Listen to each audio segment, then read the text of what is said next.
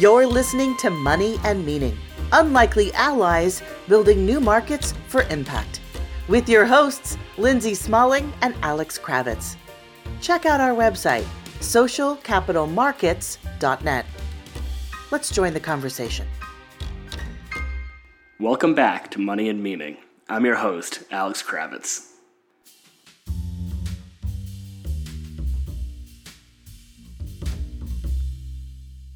On this week's episode, I had the pleasure of sitting down with Rip Rapson, the president and CEO of the Kresge Foundation, and Aaron Seibert, Kresge's social investment officer, to talk about the great work that the foundation is doing to try to set a precedent for impact and accountability within the newly created opportunity zones.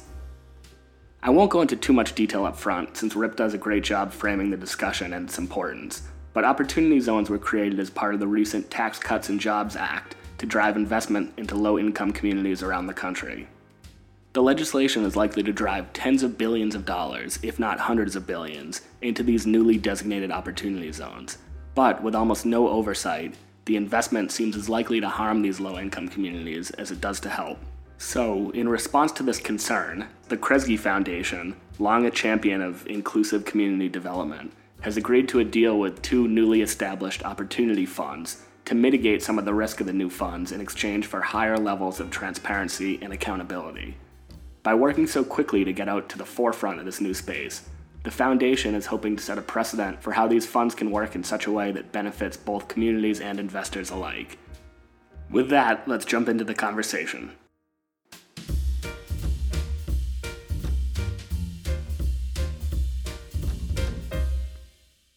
Rip, Aaron, thank you so much for joining us on the podcast. Welcome to the show. Oh, it's our pleasure. Thanks for having us. We're going to get into the work that the Kresge Foundation is doing around opportunity zones in a minute. But before we get into that, could you give us a quick background on the foundation and the type of work that you focus on? Sure. Kresge Foundation is one of the nation's oldest foundations. It was actually created in 1924 by Sebastian Kresge, who was a early century entrepreneur who started in 1899 the nation's first 5 and dime stores. Those grew and eventually became Kmart, and at some point the enterprise became large enough that it stopped being a family business, and so the family sold off its ownership and created a trust, and that trust became the Kresge Foundation. And so for the last many decades, Kresge has operated as a private foundation. We focus much of our energy in Detroit. About 20% of our activity and our giving is centered in Detroit, but the other 80% is scattered across the country in a variety of different programs, ranging from human services to health, to the environment, to arts and culture, to community development, to higher education. And it's a portfolio that consists of both grant making. We give out about $150 million a year in grants, and social investments, non-grant capital, for which we have a $350 million commitment through 2020 from our board of directors. And you recently committed $22 million to 2 funds that are investing in opportunity zones. At a high level, what are opportunity zones, and how does this tie into the larger mission of the foundation? Well, the Opportunity Zone incentive was created as part of the Tax Cuts and Jobs Act of 2017, the big Tax Cut Act.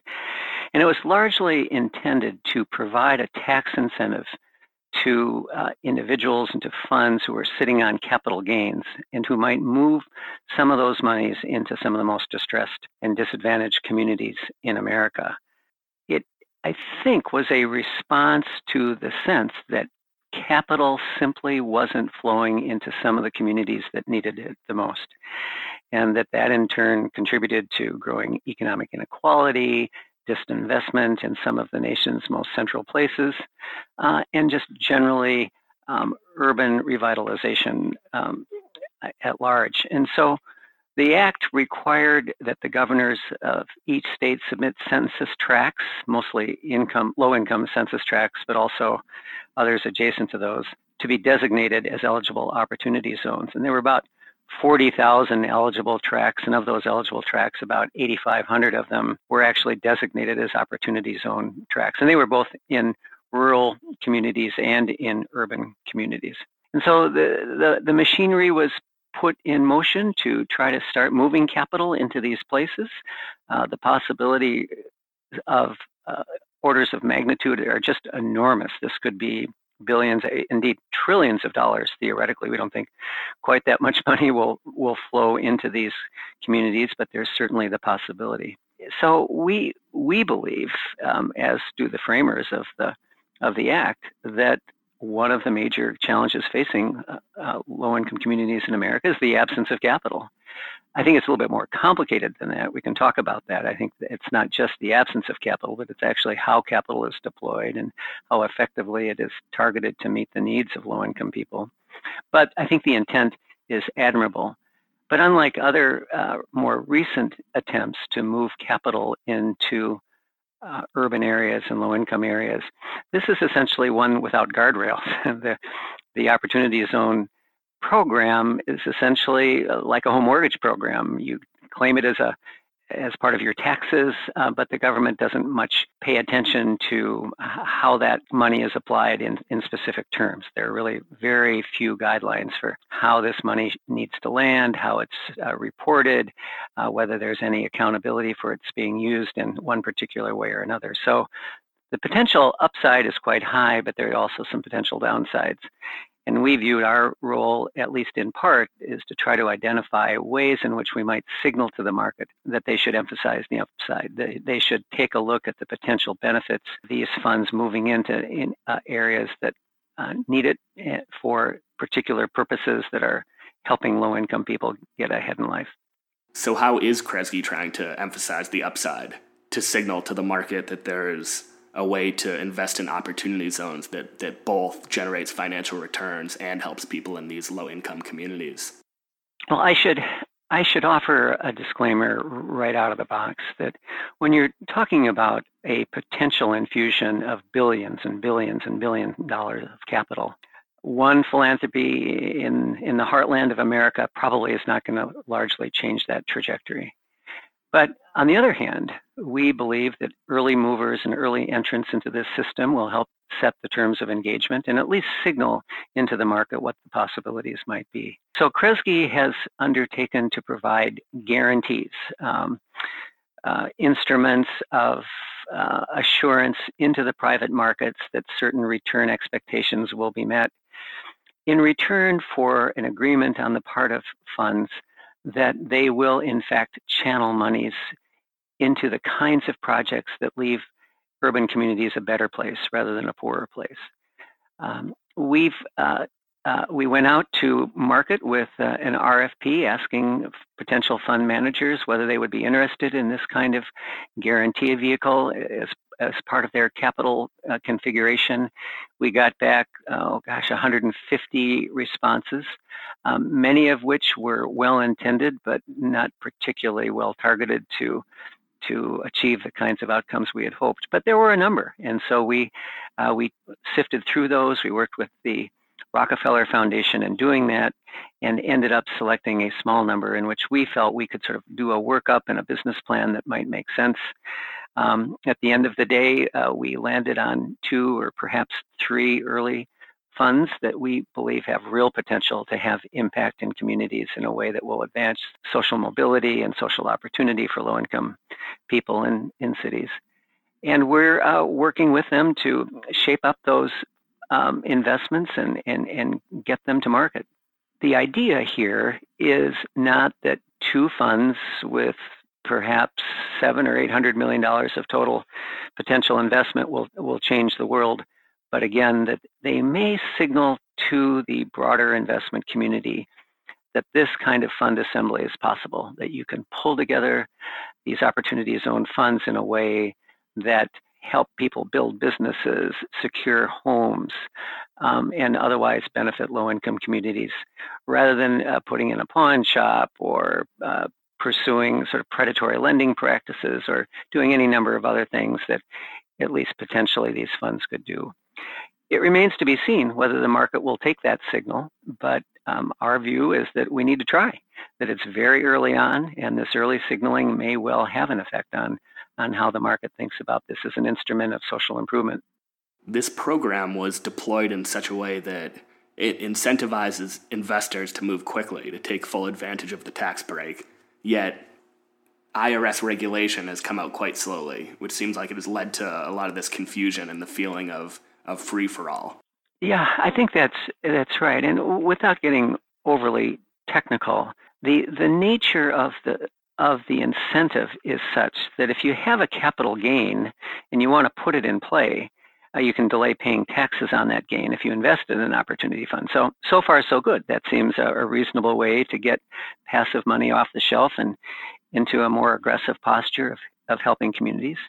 And then if you hold that investment for 7 years, you get a 15% discount on the taxes that you owe. And then what's more, if the investment you make in that fund actually generates a new capital gain, if it grows in value and you hold that investment for 10 years, the gain is entirely free. And so when you think about it, that's pretty bold stuff. I mean, that is a very strong incentive, if properly structured and properly conceptualized, to really move markets.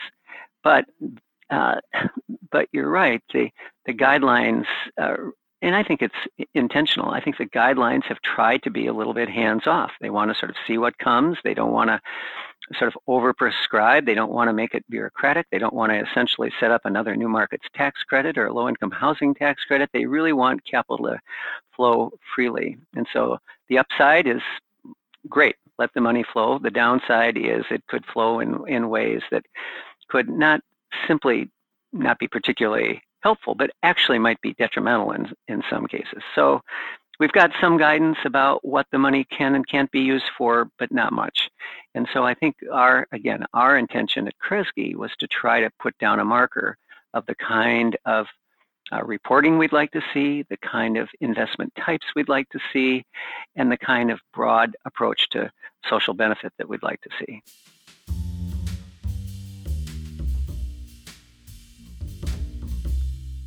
So, Aaron, in order to best achieve the desired outcome that Rip just described, to not only move money into opportunity zones, but to do so in such a way that it served the low-income communities that it's meant to, you decided to structure this commitment as a guarantee. Can you tell us what that means and why you thought it would be the most effective mechanism to achieve the outcomes that you set out for? Yeah, I think there's a couple answers to that. I mean, one of them is practical. As a private foundation, we're not subject to capital gains tax in the same way. So, as an economic investor, we don't see that benefit, from the incentive. But I think more importantly, we've spent a lot of effort over the last few years developing the philanthropic guarantee as a tool. Our CIO likes to say that private foundations are the last platinum balance sheets left on the planet with large assets and very low leverage. We think there's tremendous power in foundations using those balance sheets to de-risk certain kinds of investments in a way that is beneficial to the people in the communities that we care about. The opportunity zones, we think, lend itself well to that, right? We can take a risk position and protect investors to help calibrate the risk-return environment for an opportunity zone investor while ensuring that the benefits flow to the communities and the people that we care about. So it was sort of an elegant way to see the social income or the social outcome that we would like to pursue without sort of distorting the market or changing the economics in a way that sort of distorted the marketplace that's trying to be established. But what is a guarantee as a financial mechanism? It sounds like you're basically asking the fund managers or the people deploying capital into these low-income communities to be held to a higher standard of reporting and accountability for their investments, which could potentially scare off investors from wanting to be in those funds.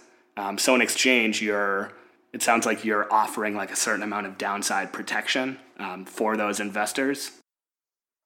So yeah, and from a structure perspective, we are taking a loss position in these funds, and they look different across the funds, right? Because they are different. They're different managers, they're different risk profiles. But we are effectively trying to make a trade with managers to say, and ultimately investors to say, if you agree to certain covenants that we have made very explicit inside of our fund operating agreements around transparency, around accountability, around reporting, and around impact, then we will de-risk your funds. And when our managers go to market to raise capital, I, as a third-party investor, if I were to look at the Kresge-sponsored fund versus the next comparative, and I see Kresge standing between me and a certain portion of a loss that the fund may experience, my risk return calculation should be enhanced by that. They should be more compelling from an investor perspective because of that risk mitigation.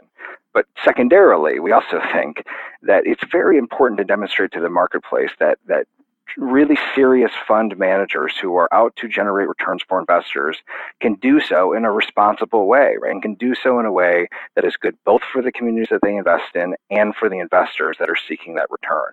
And so, the risk mitigation from a frontline perspective enhances the risk return profile, but really secondarily, maybe primary to us, is that demonstration that there is a way to deploy this capital that is responsive to the needs of the communities that need the capital so desperately, as well as the investor needs.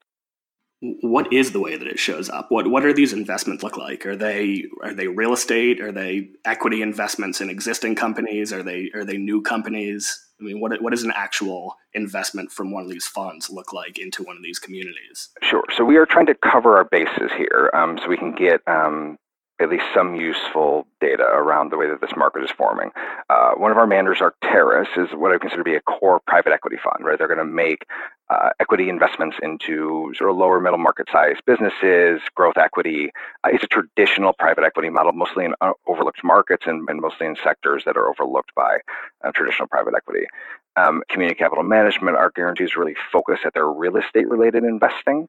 And they have a really robust sort of platform around the way that they deploy into real estate. And then we're evaluating another venture capital investment to sort of hit those three big buckets to understand, how that's going to show up.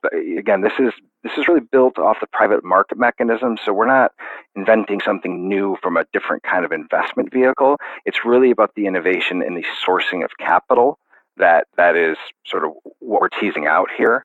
And we will find out how it shows up in community.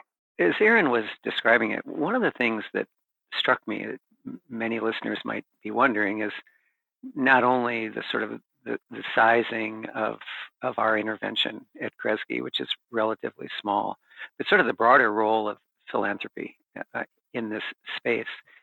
It's interesting to note that at least to this point, I think Kresge is the only philanthropy to sort of enter into these sort of fund structures. And I say that not to be self-congratulatory, but sort of cautionary.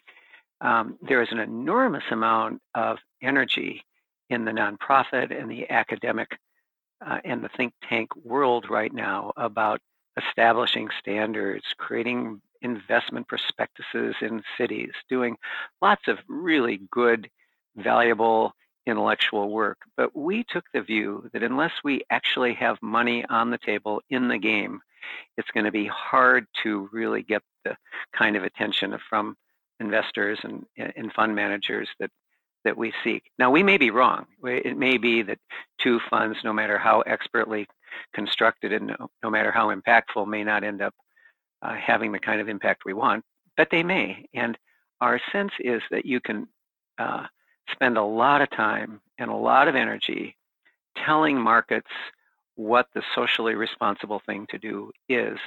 But at the end of the day, this is real money from real investors seeking real returns in real places, and that's complicated. And to make that calculation work for in the investment world, you actually got to put the money in play. And so ours is sort of a bet that even relatively small amounts of philanthropic capital signal a willingness to share risk and a willingness to leverage in real time, in real ways, the risk appetite of these investment funds. So we'll see. But I think it's an interesting question to ask why more philanthropies have not sought to enter this field. It may be that we're misguided and that this is a fool's errand, but we certainly hope not.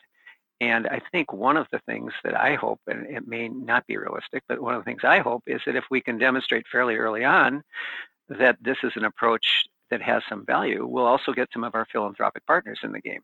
They should be, I think, as eager as we are to test some of these ideas and test some of these models. So you're trying to prove out the business model, basically. Yeah, and obviously the proof of the business model will have to extend over many, many years. But I also think that we'll see some turnaround fairly quickly in terms of the willingness of this capital to move into the funds that are structured in a way that we feel are socially beneficial. You mentioned that it can only be proved out over many years, and you've been working in community development and in neighborhood revitalization and in various capacities for several decades now. What is the timeline for something like this? Is it 5 years? Is it the next generation? I mean, what I guess first of all, what does success look like, and second of all, what is the timeline for that success? Well, if I can divide the question, maybe I could talk about what success looks like in these opportunity fund structures, and then what success looks more broadly in our interest in community development. For the opportunity funds, clearly we want these two particular funds that Aaron described to spur real economic opportunity in the communities in which they're invested, where we can actually see, again, housing and small business formation and other beneficial uses take root, and recognize that capital can make a difference in making neighborhoods better places to live and to work. Second, I think success looks like documenting this properly. We want to see what was done, how it happened, so that the field can learn. And again, hopefully that timeline is not so long that those learnings can't begin to shape other people's behavior. Third, and I guess in a related way, the covenants that Aaron described, the terms of understanding that we've entered into with these funds could be models for other funds. I see no reason why many funds might not look to the success of these funds and say, well, these covenants around social impact are not so onerous. They may not so inhibit our return that we can't do it and both do well and do good. And then fourth, and this is a little bit going to be a longer term proposition, is that we believe that if you optimize the intention of this act, we will actually see fund managers believing that they can operate over the longer term in a socially responsible manner, with or without a tax incentive like this, because this tax incentive may or may not exist in the long term. But I think what we can show, what we hope to show, is that these kinds of deals, these kinds of fund structures, these kinds of engagements with community can ultimately justify themselves, not just socially and morally, but financially. So that's the opportunity zone side of what success looks like, and I'm sure I'm missing something. But on the community development side, it's such an interesting question. I can't tell you how many times I'm in conversations where people will say, well, look, you've been doing this, Kresge, Ford, Kellogg, all of the big national philanthropic institutions have been playing in this community development space for 20 years. And look, it hasn't made any difference.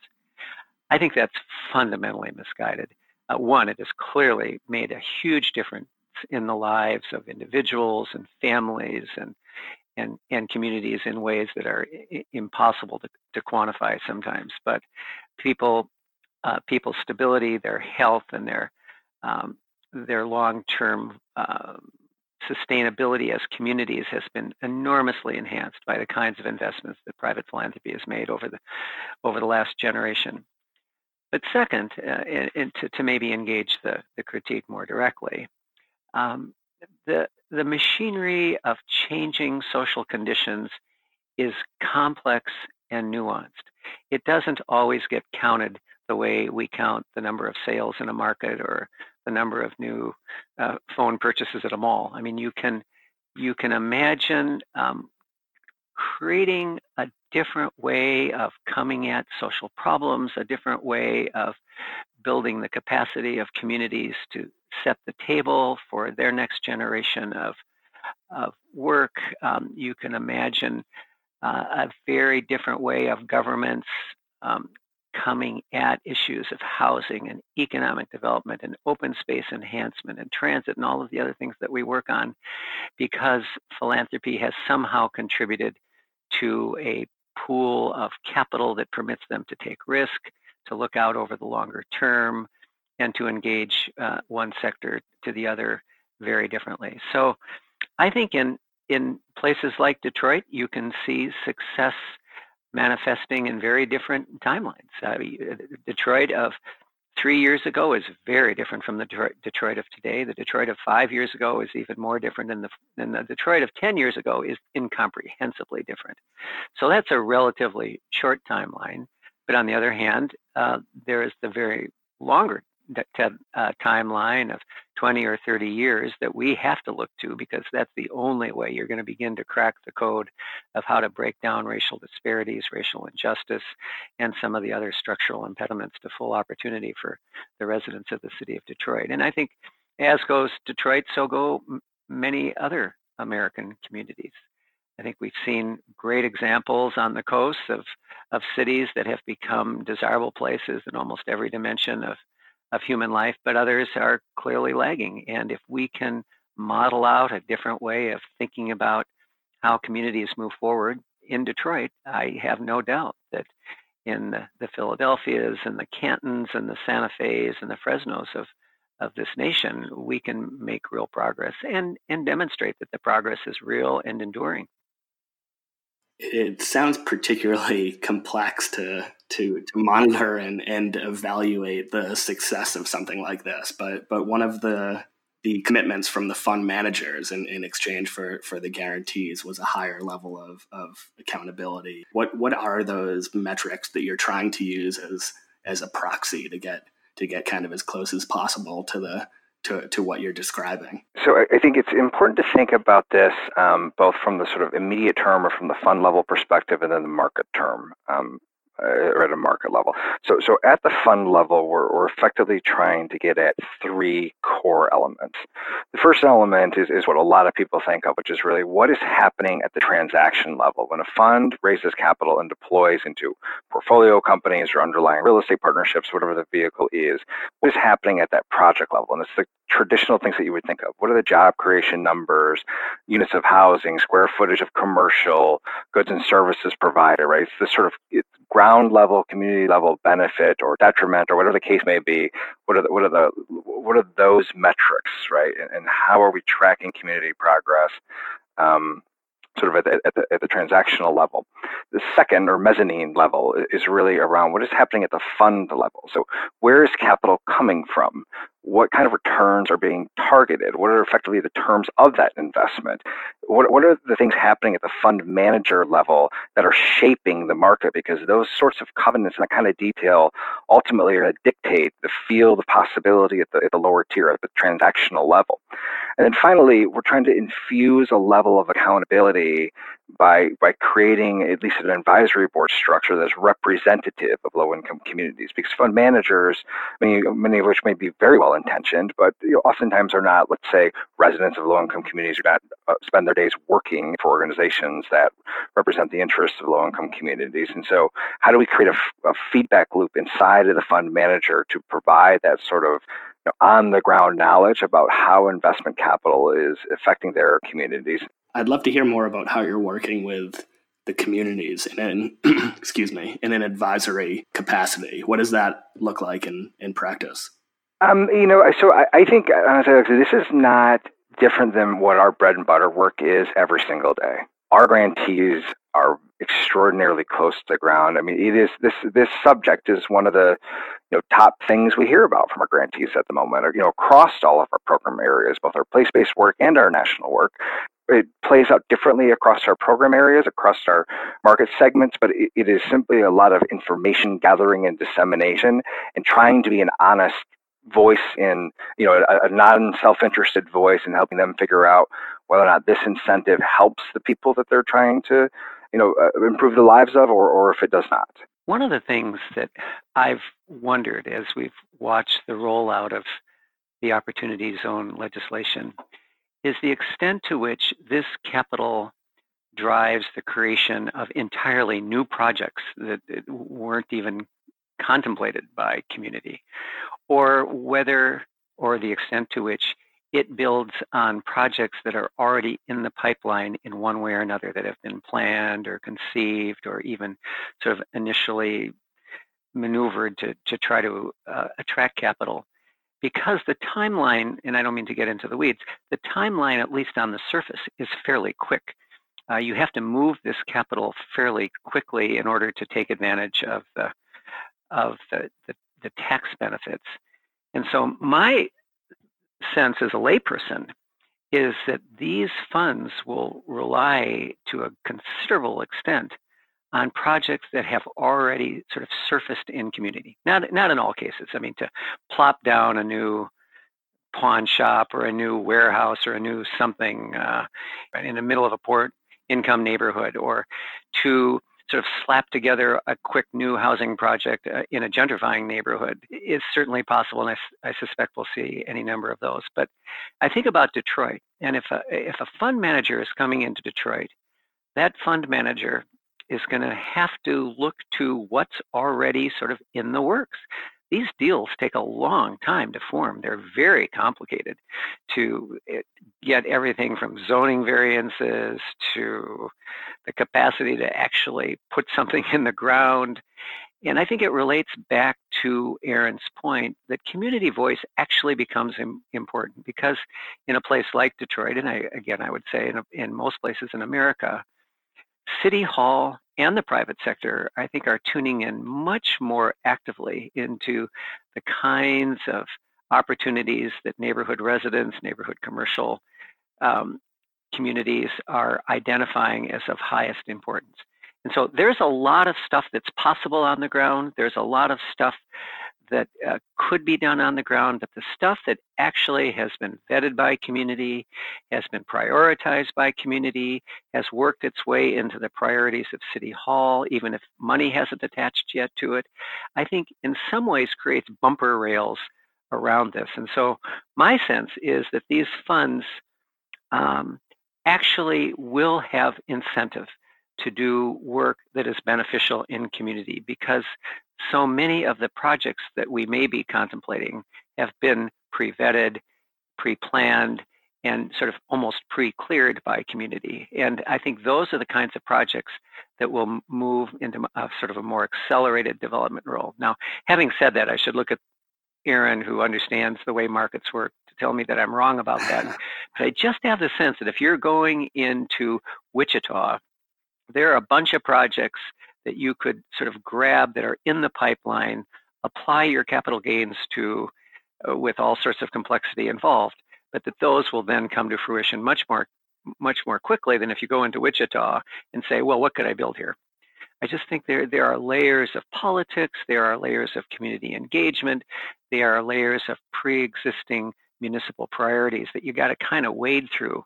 And the more those are pre-formed, I think the more likely it is that some of these funds will accelerate. I don't know, Aaron, am I off base on that? I think the smart money would follow that approach, but as we have seen, capital doesn't always follow that path. So I think it'll be interesting to see if this incentive changes that dynamic. So it sounds like you both think that one of the silver linings of the accelerated timeline for Opportunity Zone investments is that there'll be projects that were already in the works in these communities, and that sourcing projects from local communities is something that you value from the work that the Kresge Foundation does around inclusive community development. I think it's, to Aaron's earlier comments, I think our emphasis on an inclusive, equitable growth and development in many ways explains why we would do the Opportunity Zone work that we're doing. If the Opportunity Zone investments are going to accelerate the pace of capital flow into communities, you don't want that to obliterate social benefit.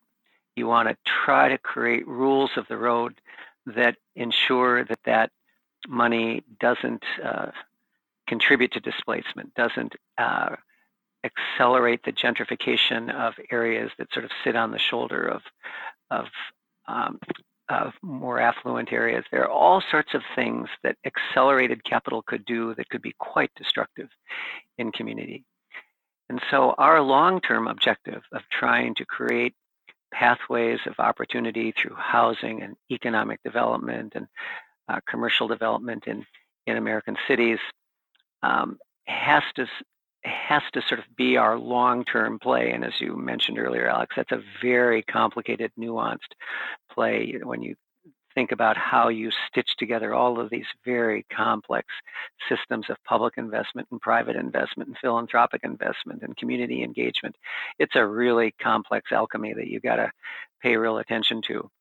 But the short-term play shouldn't be allowed to so fundamentally disrupt our intention that it distorts the market. And that's frankly what I fear the most out of the opportunity zones, is that this money will seek to move so quickly into the path of least resistance that it will threaten to undo some very good effort that is being done in city after city after city in America to make sure that as these cities grow and prosper, all residents of that community benefit, whether it's through jobs or through home ownership or through small business ownership. And I think the reason we are so eager to get into this game and do whatever we can is to make sure that the short-termism of this instrument doesn't obliterate the long-term objective we have to grow and sustain equitable cities.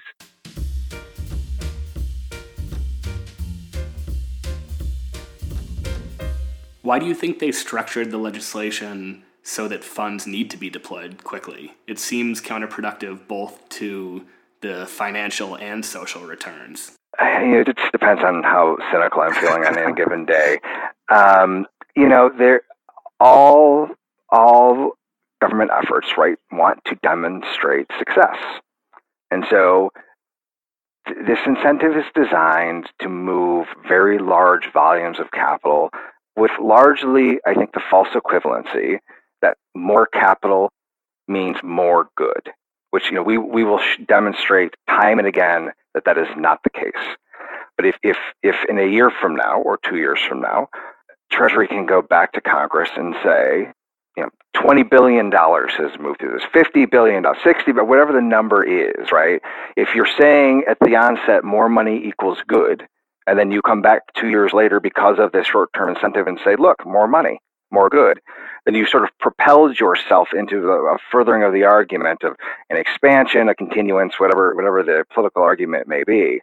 And, I understand the political expediency of doing that, and there is value in creating urgency, certainly in any fledgling market, right? You need more market participants to sort of get to the place of stability. So I don't criticize necessarily the impulse, but we on the side of folks who are here to represent low-income people, those are the people that we serve, their interest is not necessarily served by rapid deployment of capital. And so there needs to be a balance in both urgency and responsiveness.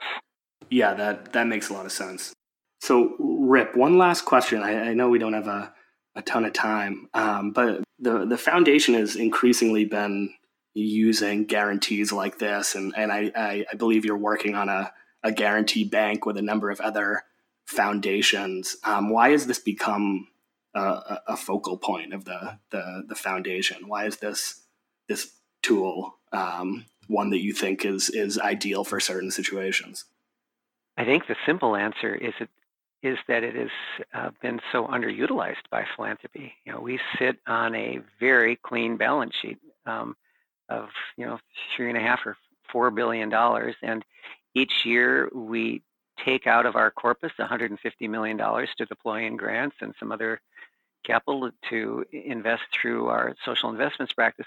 But we leave the other $3 billion or $3.5 billion sort of sitting there untapped for all practical purposes. And so the idea is that if we could use an instrument that helps the formation or the acceleration of the formation of deals, and if that instrument is called only in the worst of circumstances where things just simply don't go right, then you have created the possibility of leveraging your endowment multifold. I mean, if we made $100 million of guarantees next year, and let's assume that 10% of those don't work over the course of the next number of years, so $10 million out of the $100 million is a loss for Kresge. We still have spent essentially $10 million to create $100 million of leverage, plus whatever other leverage might occur in other capital sources. That's a pretty darn good return. And one of the things that has been a little bit of a struggle for us is to walk that concept into our colleagues' offices and convince them that it makes some sense to try. So the Guarantee Bank, the so-called Guarantee Bank, is an effort to get 7 or 8 or 10 other foundations to pool their capital, to set up a holding structure that would manage that money and deploy that money back down into community through community development finance institutions in the housing world, or in the small business development world, or in the environmental protection world. We're going to, I think, start by kind of keeping the fields narrow.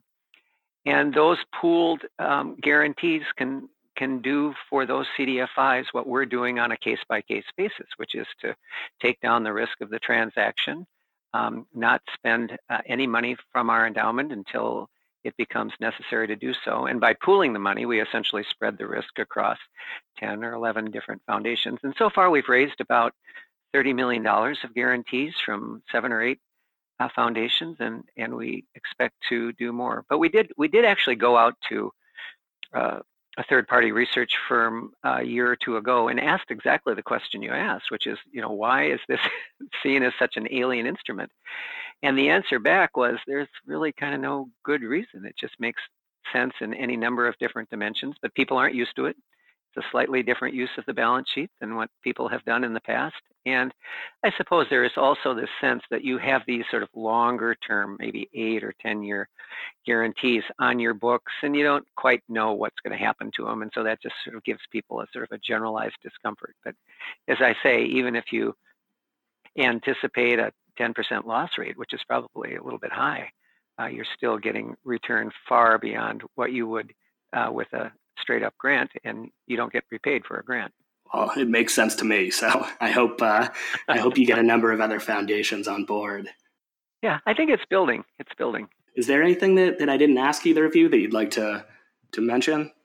The only thing that I think is related to what Aaron mentioned in his last point was the weave between opportunity zones as a longer term instrument of social good potentially, and the ongoing work that Kresge and so many others are doing in community development. Because I think at the end of the day, the real challenge is less about capital availability. I mean, there's clearly a very high need for capital availability, and both the legislation and Aaron have articulated that. But almost as important is the capacity of a community to absorb that capital, to prioritize its use, and then to execute against it. What we found in Detroit early on was that there was capital available, but we didn't know how to deploy it. We didn't know what our priorities were. We didn't have the delivery mechanisms to do deals. We didn't have the community lending capacity to sort of carry this out over the long term, on and on. And so I think your earlier question about Kresge's work in the community development field and the need to sort of keep our eyes on inclusive economic growth over the long term essentially translates into fundamentally the same thing, whether you have an opportunity zone mechanism or not. And that is to ensure that community by community in American cities, we're very clear about what our priorities are, that those priorities reflect the needs and the opportunity pathways for low-income people, that we create mechanisms both in the public, private, and nonprofit sectors to take that capital and put it to work, and that it essentially ends up becoming a sort of a holistic approach to the sort of totality of community need, that you can't do all housing, you can't do all commercial, you can't do all small business, that this becomes a weave, and that the muscle of setting community priorities and making sure that those priorities sort of reflect the long-term interests of a place is sort of where these two worlds come together. That's really great, and I think a good note to end on. So thank you both so much for taking the time to sit down with me and for the work that you're doing. It's inspirational. Thanks, Alex. Well, thank you for your time. It's a real pleasure.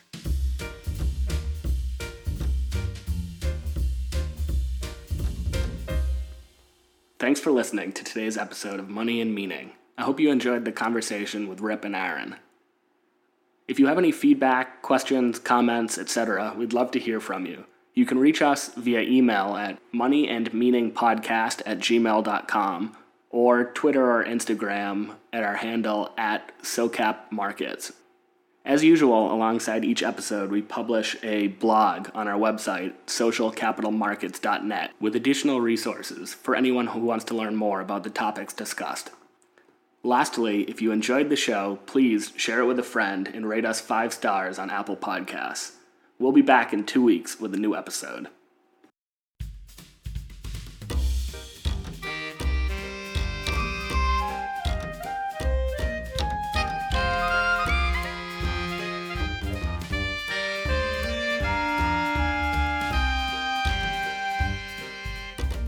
You've been listening to Money and Meaning, Unlikely Allies Building New Markets for Impact, with your hosts, Lindsay Smalling and Alex Kravitz.